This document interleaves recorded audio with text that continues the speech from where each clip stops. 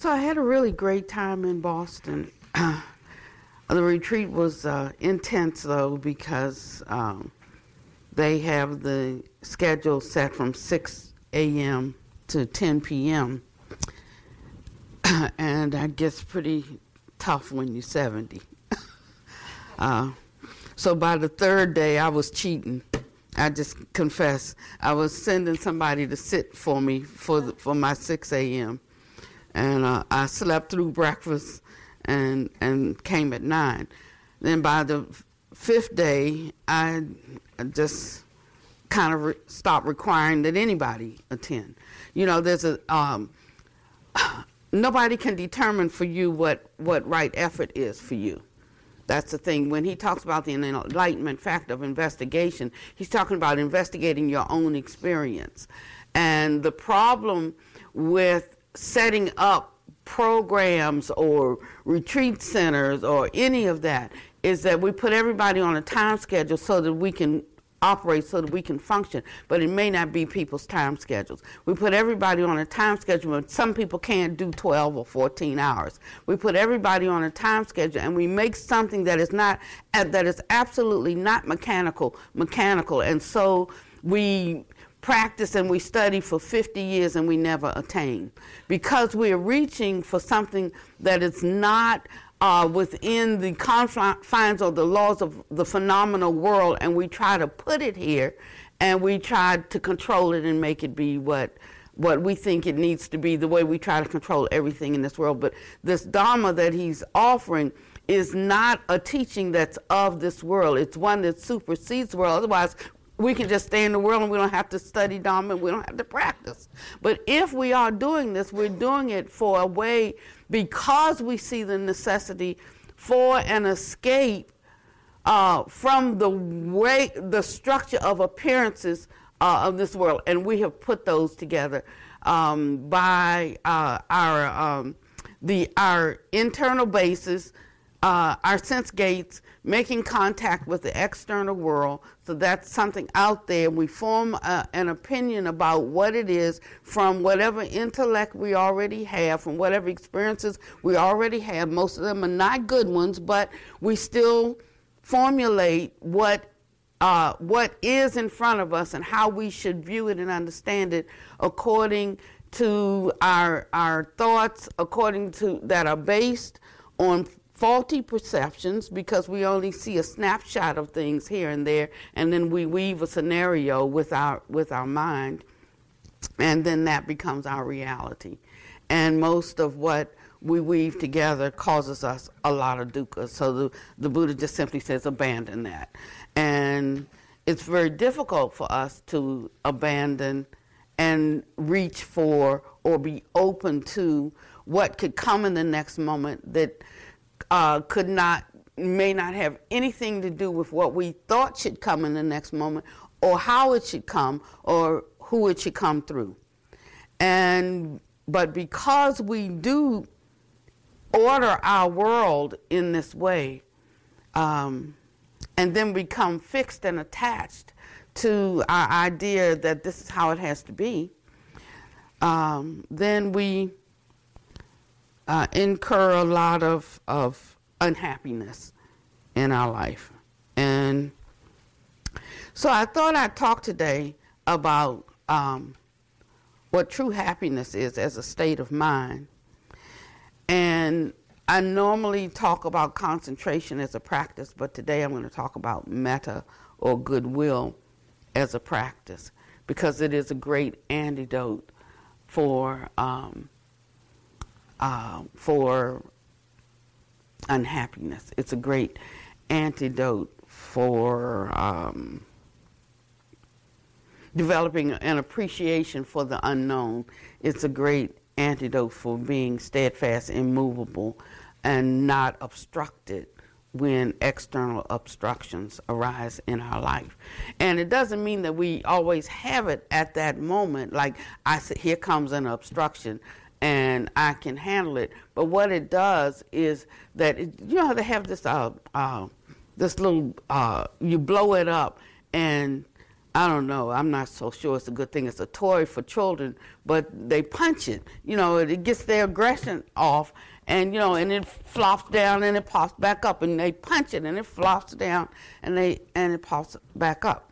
So it's something like that. It's like there may be in the beginning the initial shock of this is not the way I want it to be, or going the way I want it to be, or what I agree with, or whatever.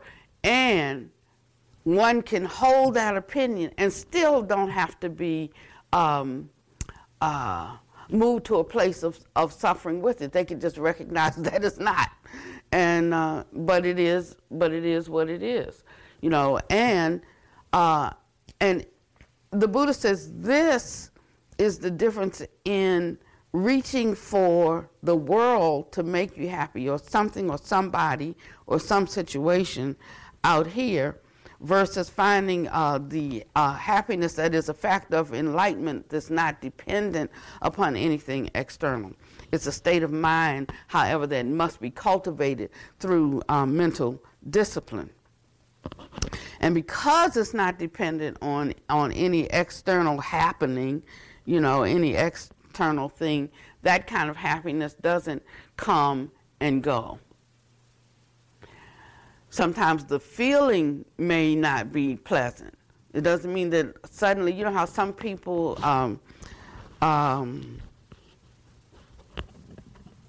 it's decidedly, like everything is like happy with them, and yet it's almost like a bypass. Just don't want to acknowledge anything that's not right. There's a reason and an explanation for everything, and I don't mean in that way. I don't mean like in a fairy tale kind of way, in a fairyland kind of way. I mean, you can look and say, that's dukkha right there. I mean, you can know that it is, and yet you don't have to get all involved in it. You don't have to get all engaged in it. That's where the practice comes in. That's where the challenge comes in, because we either default and like I just don't want to say la la la la, I'm not hearing that, or we see it and we fall prey to the feeling, and our feelings shift in line with what's happening outside. So he said you can see it and you can understand that this is not how I want it to be. He said, yet and still, the mind that has been cultivated through mental discipline is not dependent on that external object for its sense of centeredness, but he also calls it piti. Piti is a kind of happiness that actually affects the transitory emotion. So the emotion's going to come and go, but that underlying happiness is always there. And that's the difference in faking it and making it. That's the difference between being able to stand and being completely overthrown when things aren't working the way we want to work. I can tell you of a truth. If, this is just a true statement, if I had not cultivated some level of this, there's no way that I could still be here at Heartwood, because every day something comes up, whether it's a raccoon in the house, whether it's the plumbing breaks down, whether there's a leak in the roof, whether there's somebody talking about me, whether somebody, it's something all the time. But this is the nature of samsara. And if we have not, because through some fortunate rebirth, we have not had to deal with that, then we find it very difficult to deal with. A friend of mine said to me, well, she said, I'm Jewish. We don't fix things. If they're broken, we throw them out and we get another. Well, I wasn't Jewish, so when things broke, I had to fix them. and so it's not a problem for me, but it can be if that hasn't been your experience. And so we're living in a time right now when a lot of people are having experiences that are not suitable to their background. Right now I'm sitting right here and I'm dealing with my my craving because I sure like those socks right there. It's not many things that we get to have, as a monk. Yeah, I'm talking to you. I'm looking at those beautiful wine-colored socks. You're still. So Scylla's always giving me socks, And now I'm not saying I want those socks. I'm just saying I'm admiring the socks. And so it can be just like that. You see, you could just deal with that and just get on back to your business. So it doesn't mean you can't desire something or you can't want something. You just can't be desired, be attached to the desiring or attached to the wanting. You see what I mean? Because if you leave it for 30 seconds, then your mind is off on that. And your mind will just go to the next thing, to the next thing, the next thing. And if something is good, then it has a tendency to set you up for something else good. If something's bad or troublesome, it has a tendency to set up the mind for, seeing the negative side of everything instead of seeing how to make the best of everything. And that's the difference in being successful in the spiritual life. It's clear to us that some people can see the worst in everything and call that success. We see that playing out on the national stage. But I tell you, it does not bring you any happiness. I haven't found this particular pithy saying of the Buddha's, but I took it from a trustworthy site. It's a Dalai Lama site, I guess it's trustworthy. And it said the Buddha was asked, "What have you gained from meditation?" And he replied, "Nothing at all. However, let me tell you what I have lost. I have lost anger. I've lost depression. I've lost anxiety. I've lost insecurity. I've lost fear of old age. And I've lost fear of death." So it does sound like something the Buddha would say, and I'll keep that one. They have like fake quotes all over the internet, and that Buddha said this and Buddha said that. But that sounds like something that he would say. If not, whoever said this, I really appreciate, because it tells us how to look and how to think about things. The mind is always grasping after something. But the whole process of the way leading upward is letting go. And it's the only joy that we have. It's the joy. We have to find the joy in the letting go. It's the joy. So I wanted to read a little bit from the Metta Sutta.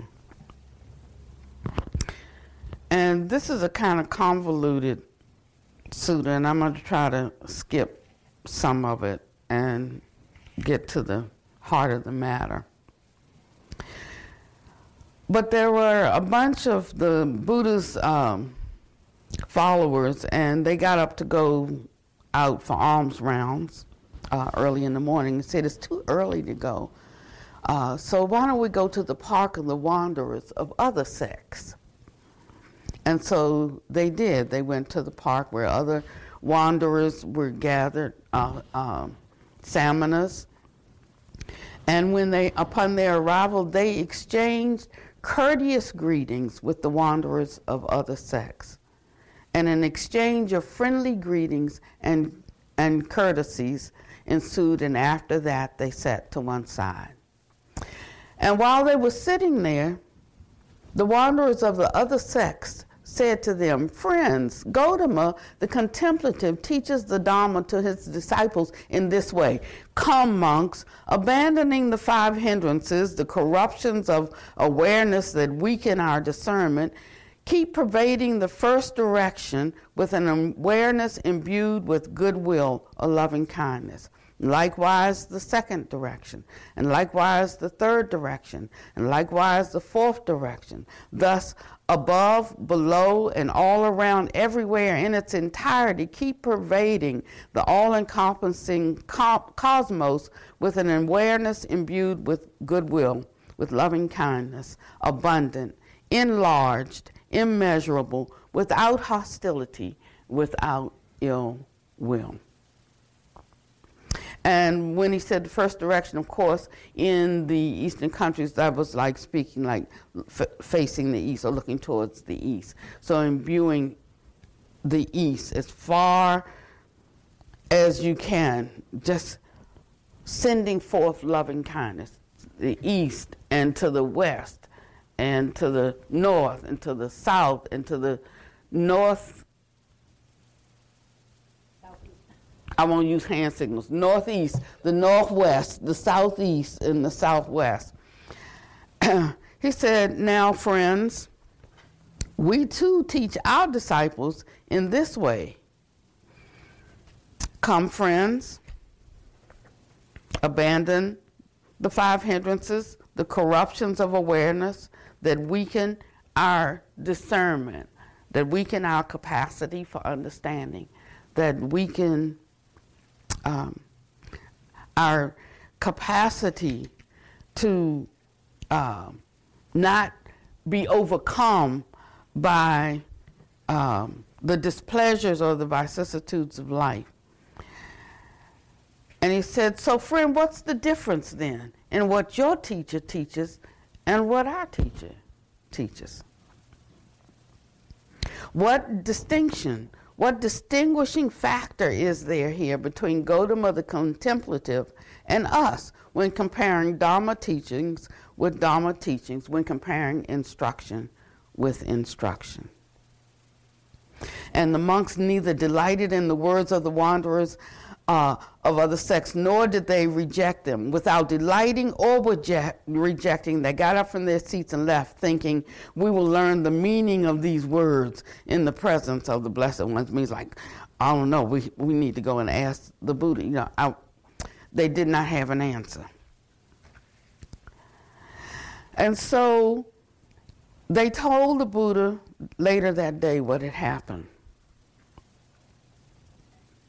And he said, "Monks, when wanderers of other sects speak in that way, they should be addressed in this way.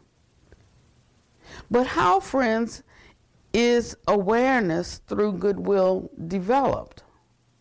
What is its destination? What is its excellence? What is its fruit? What is its consummation?" Being asked in this way, the wanderers of other sects will be unable to respond, and on top of that will fall into vexation. Why is that? Because it lies beyond their range. Monks, I don't see anyone in this cosmos with its devas, Mars, and Brahmins in this generation, with its contemplatives and Brahmins, its royalty and common folk, who would satisfy the mind with their answers to these questions, aside from a Tathagata, a disciple of a Tathagata, or one who has heard it from them. And so he said, how is awareness and release attained through loving kindness being developed? What is its destination? What is its excellence? What is its fruit? And what is its consummation? And you know, he's asking this question because we say things, but when it comes time to live them, we struggle. We have a lot of difficulty with it. And this is now, I'm speaking to myself.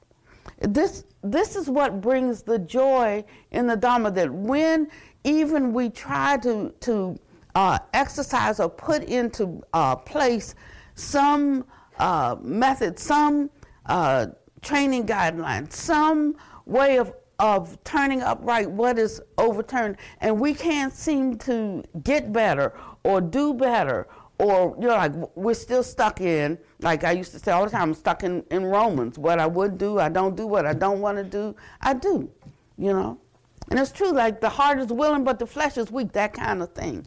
But he said, when we follow it through, break it down, more than just a pithy saying, more than just something that sounds good, that we can that's right, I agree, more than just something that we mentally assent to, that we verbally agree to, but when it's broken down into a way that we can understand every factor that's necessary. It's like, there's a lot of talk about developing mindfulness as a factor for awakening, but to say that mindfulness is all we need, we can be mindful of doing wrong. We can be mindful of, it's not all that we need. It's like saying a cake, maybe the biggest ingredient, I don't know because I don't bake that much, but I guess it's between flour and sugar, but just say flour, And so flour is an ingredient of cake, but flour is not cake. And in the same way, mindfulness is an ingredient, of the Dharma and its practice and its discipline, but it is not the Dharma and its practice and its discipline. So we can be pressing into something, because it's the buzzword, because they say it'll take away your suffering, and here's a method to do it, and all you got to do is focus on that, and and everything is going to be okay. But he said you won't have a cake with just flour. And he starts talking about the other ingredients that are necessary. And we don't all like the same kind of cake. I like chocolate cake. Somebody else likes vanilla. Somebody doesn't even like cake. They like pie. So there has to be many different methods to meet all of our minds. And when we're working at something, really working, I don't mean playing, but I mean really working at something, and yet it is not working for us, then we have to look to see which ingredient I am missing. And we have to add that ingredient. You could say we might have to focus on that ingredient. We could have too much of one thing and not enough of another, so that the thing that we have too much of, although it's a good thing, too much makes it not beneficial, makes it not useful. Too much can make it a hindrance to us. And so that's why he talks about the enlightenment factor and the requirement that we are constantly reflecting on our experience and what is happening when we apply the things that we know to apply. Sometimes we're looking when we think we have not applied, in a practice, or someone else has said to us, you're not practicing. So we look at maybe where we see a deficiency. But he tells us we have to also look at what we have applied. Maybe we have done it, and maybe we have done it beyond its reasonable capacity, because the other ingredient, we're too slack. We're lacking in the other ingredients. And so we have to add those. And like I was shopping for the retreat, and the recipes I looked at are for 4 people, and I've got to bulk them up, for 30-some people. And so you got to know how to do the math and to see if you only have enough ingredients there to be marginally successful, not to be an overcomer. But you got enough of this ingredient to be an overcomer. And so you have to evaluate, look and see how to adjust and how to balance, how to be like on that, what do you call the thing, seesaw, and how to be just like this. This is all part of this.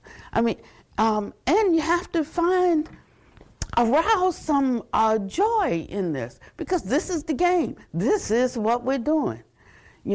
If you don't like this, then that's okay. There's a place somebody can can embrace being totally free based on the completed work of someone else. If that's what works for you right now, then do that, and do that to its nth until that no longer is enough for you, until you see something else, until you get to. I used to have sweatshirts. This one's got paint on it, but I had one that said, "I'm not perfect. I'm just forgiven." And so I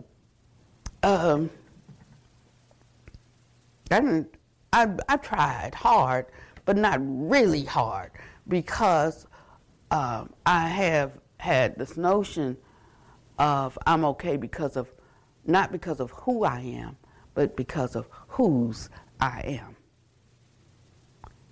But there came a day when that was not sufficient for me, because I started thinking, I have children, and I want my children to do better than me. I don't expect that they're still groveling and whining and wanting a nipple when they're 57. I'm looking at this, and I said, if there's enough common sense for this, if there's enough ordinary wisdom for this, then how much more concerning spiritual matters then I need to grow up. But I don't know how. I don't know. I really don't know what that is, because every grown-up I know acts like a child. Stomp, can't when they don't get their way, I said, so I don't know. I don't know where to find this. That was I said, now, if I can realize this. Then I started getting angry with the, leaders of the church. So I get angry with the pastors. I was angry if I can come up with this conclusion, then y'all must already know. And my anger could not be quieted.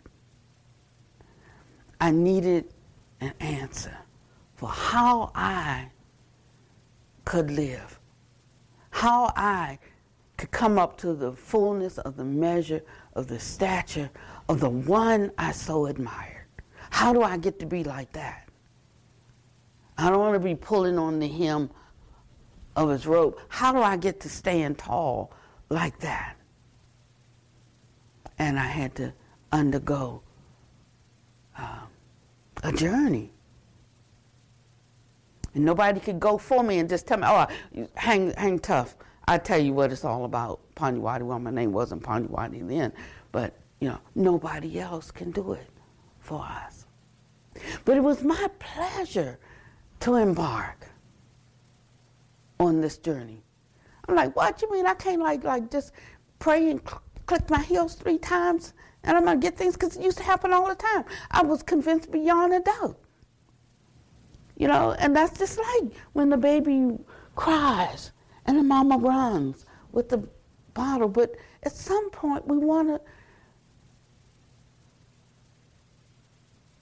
recognize that there is more in us than that. So there are times when certain nutriment is useful for us. Certain nutriment is good for us. But to be like the one that we admire takes doing what he had to do to awaken. That's when it gets to be not so much fun. Like, am I having fun yet? I asked that question for years. Am I having fun yet? But now I am. I am, because what comes with that is also the confidence in knowing that there's nothing out here and there's no one out here that can overcome me unless I lay down, unless I give up. And so when I'm feeling challenged by the practice, when I'm feeling challenged in my cultivation, although there is a superficial dislike of it, on another level, a greater level, there is a great joy because it's taking me where I want to go. And if you don't want to go there, that's a different thing. But if you want to go there, for sure, it'll take you there. It'll leave you without excuse. It will leave you with, you go so far and you can't even turn around and go back and say, like, this is far enough, because then you know too much. You can't unknow what you know. And there'd be no way to turn around and go in the other direction. And so he wasn't saying that the disciples of other sects did not have the truth. He was just simply saying that it had not been broken down in a way that they could apprehend it. And he broke it down, broke it down, broke it down, broke it down.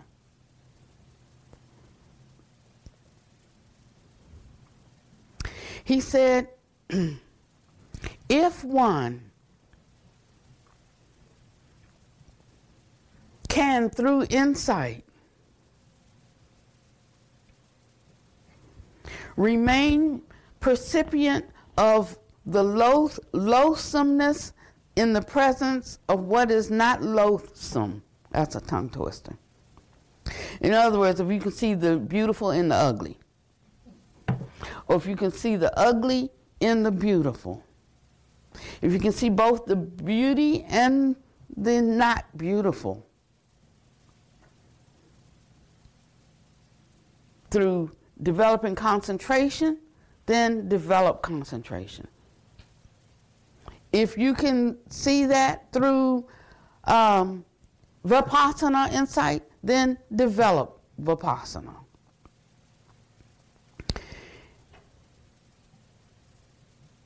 He said, but I'm going to give you an easy way.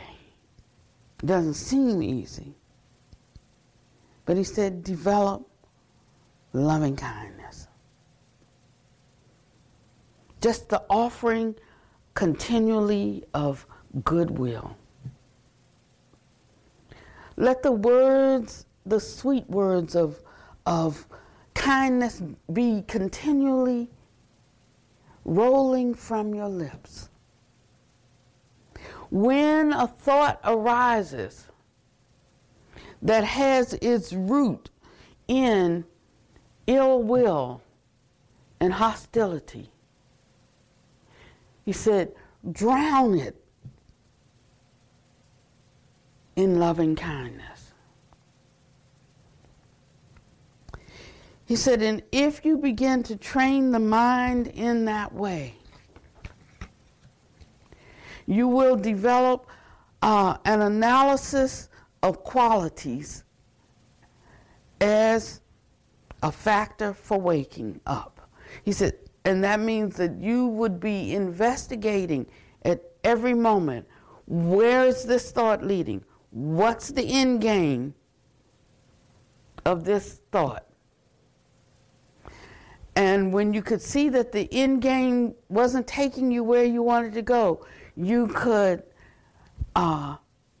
just drop it, because it's not taking you, it's not giving you what you want. the willingness to drop it, the desire to drop it. And if you couldn't drop it 5 seconds ago, you've had 5 seconds more. So it doesn't matter if you were successful at the first try. You got the second try, the third try, the fourth try, the fifth try, and not one try a day. It's one try a minute. Not one try a minute. One try a second. We determine how long. How long we determine. It's not given to another. We alone determine how long. He said, when we do that in time, that goodwill that will overflow, and it will produce a kind of compassion that really is genuine and that really, really does care about the other person, that really recognizes when a person is struggling, that really recognizes when one is doing the best they can, that really recognizes if one doesn't have the capacity to do what you want them to do, that will recognize when one just needs more encouragement, will recognize the enlightenment factor of investigation causes us to recognize. We don't even have to try. The recognition will be there. It'll just hit you in the face. The recognition will be there. And then the only thing you can do is acknowledge it or resist it. And that's what we do all the time. Whenever goodwill is not flowing, if we have any kind of training, then we're acknowledging or we are resisting.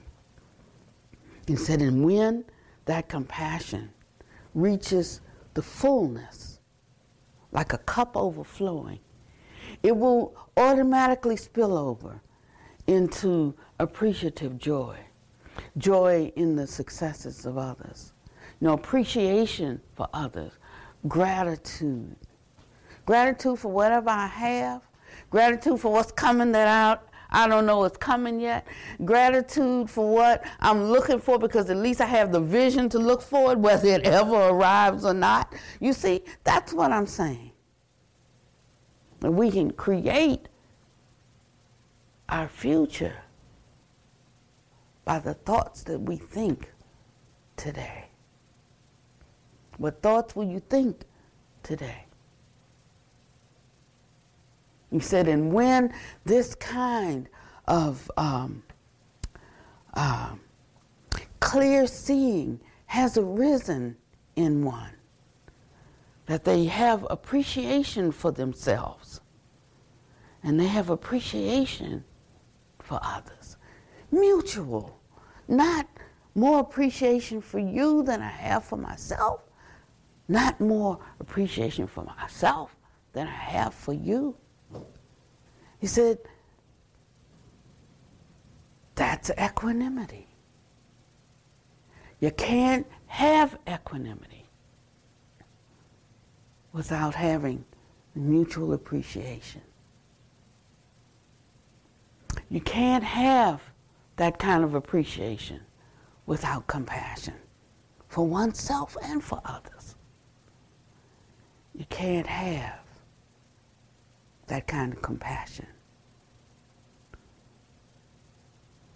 without fostering, cultivating, developing goodwill continually.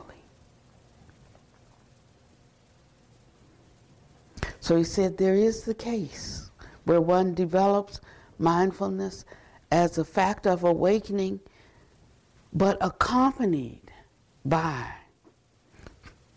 dependent upon,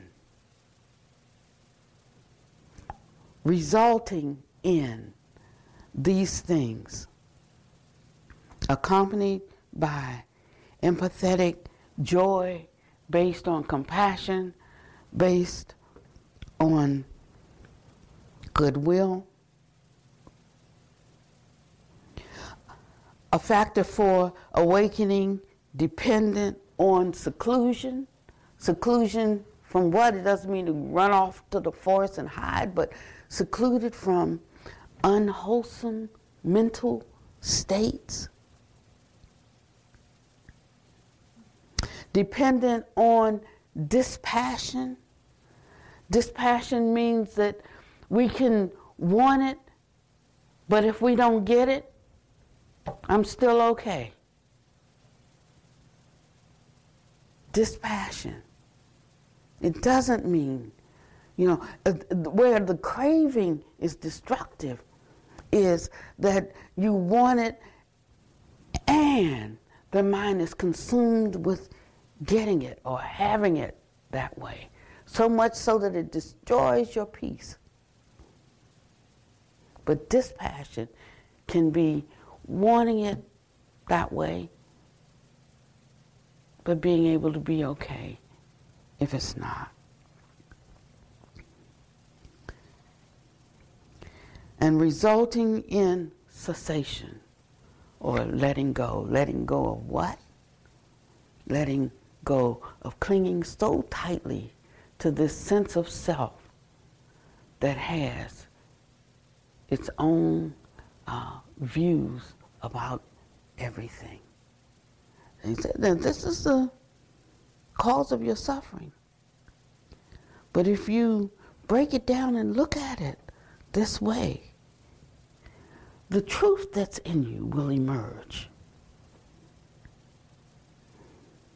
And there will be persistence aroused as a factor for awakening. I used to say sometimes I was so tired of being good. I'll tell you. And doing things for people and they didn't appreciate it, or just a lifetime of giving, what I called giving myself in that way. I don't feel that way now. But I did for a while, and I said, that's it, I'm through. I said, I'm through. And I would sit in church and say, I'm not going to be nice to anybody else. I'm not going to do anything for anybody else. And then it seemed like I would just hit this bell, ding. We didn't have things like this, in there. We had tamarines and washboards, and this was my Pentecostal days. But somehow I would hear internally like ding, and I was up and going again. Like, shit, I said I wasn't going to do this anymore. But I would hear that bell inside, and I was up and gone again. And now I understand that that's a kind of persistence that comes when you think you can't go any further. So I'm not alone in this. Persistence as an enlightenment factor is present in me, in you. He said, rapture, that's extreme joy in just the goodness of things, arises as a factor for awakening. I am not left without help. I have the factor of joy awakened in me for my endurance, and that keeps me going again. Said calm as a factor of awakening. And sometimes the calm comes after the storm. Sometimes the calm comes and the storm doesn't come, But to be able to stop, to slow yourself down, to have a governor even. Okay, sometimes we get overcome. But here, I've got a governor I can reel myself in. I'm not left without help. Concentration is a factor for awakening. To be able to sit still with something. When the mind wants to go off and tick off its 100, item list of what's right, what's wrong, what's whatever. To just stop, to power down. Like that Prius at the stop sign. Just stop. Practicing stopping. I can do that. I'm not left without help. With equanimity as a factor for awakening, accompanied by a self-arising joy, dependent on willingly separating myself from unwholesome mental states, not insisting on my own way, especially when it's already turned out that it's not the way I want it. We just got some bad news, and we have to work with it, and we may be successful in getting it resolved. We may not. That's where it is. But nothing will beat a failure but a try. And if we keep trying, something is going to hit. Something will work. It may not even be as bad a situation as we think. We have to investigate it some more. We have to make a few inquiries.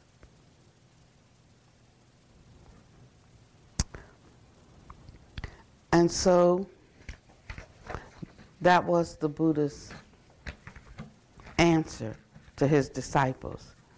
And he said, if you're my disciple, you would know how to answer that question. It's with this kind of focus when we leave the Dharma hall and we step out there and when we enter the dragon that's out there, in the presence of what is loathsome and what is not, cutting himself off from both, he finds freedom. Complete transcending even the sphere of the infinitude of consciousness.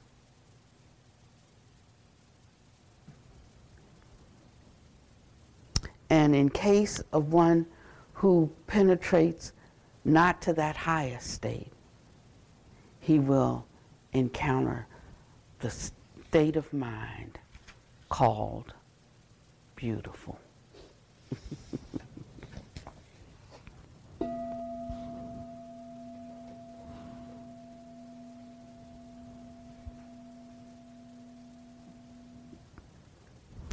So if we can just sit for the next 4 minutes.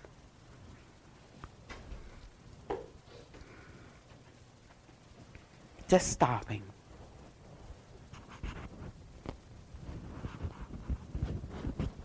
Yes, the five vicissitudes of life are swirling.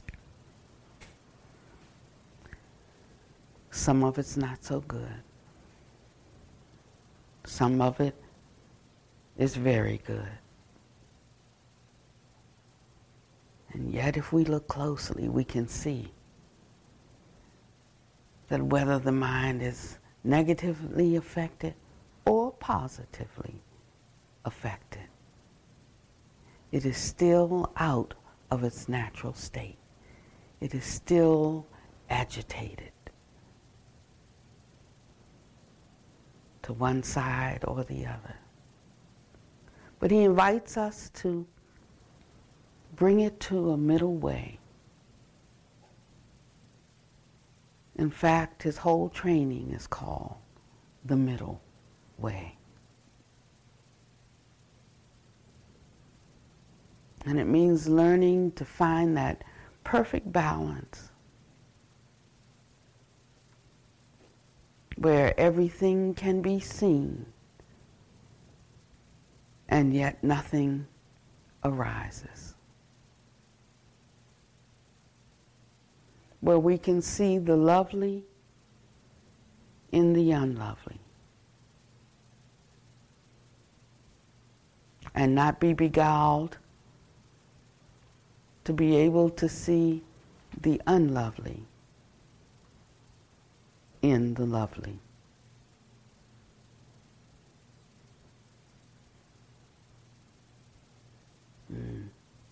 So he said we have to arouse the enlightenment factor of faith. And we don't like that word, faith.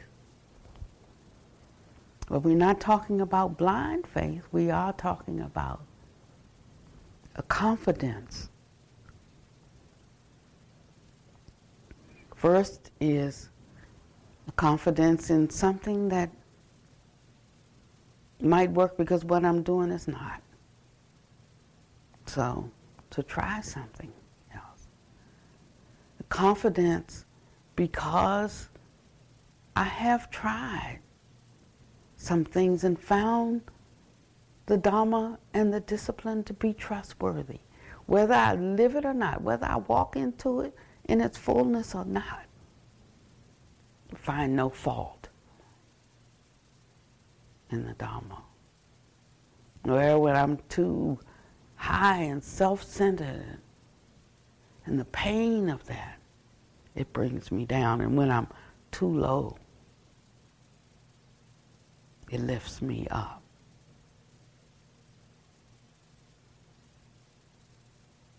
And where there's no judge and no jury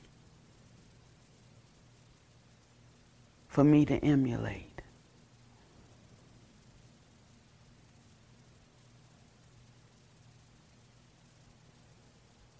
And where I can decide where I will put my energy.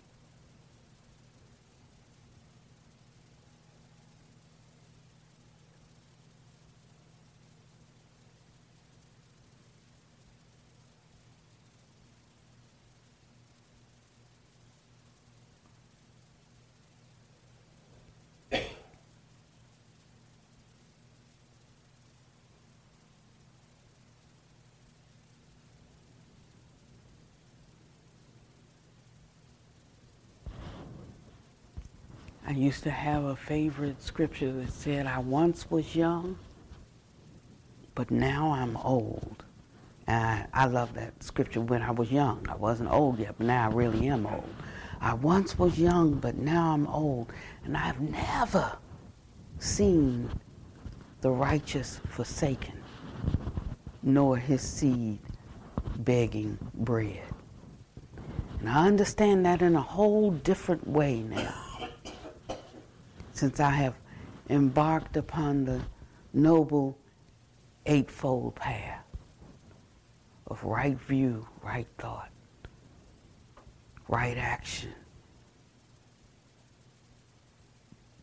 right speech, right livelihood, right meditation, right concentration.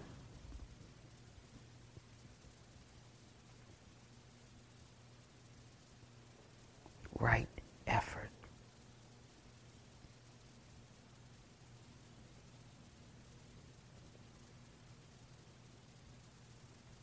And we can just keep adjusting, shaving off a little bit here and a little bit there, falling down and we get up.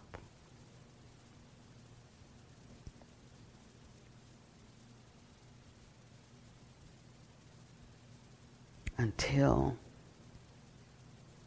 we find our freedom.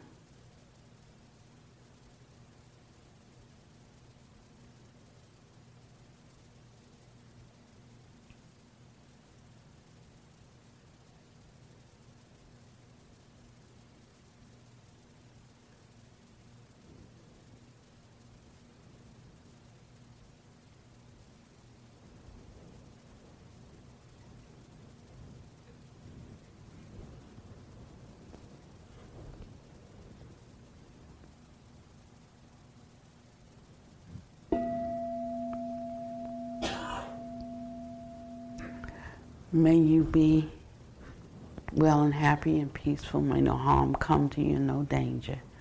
May you always be able to meet with the inevitable difficulties of life.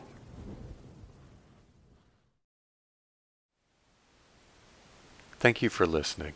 To learn how you can support the teachers and Dharma Seed, please visit dharmaseed.org/donate.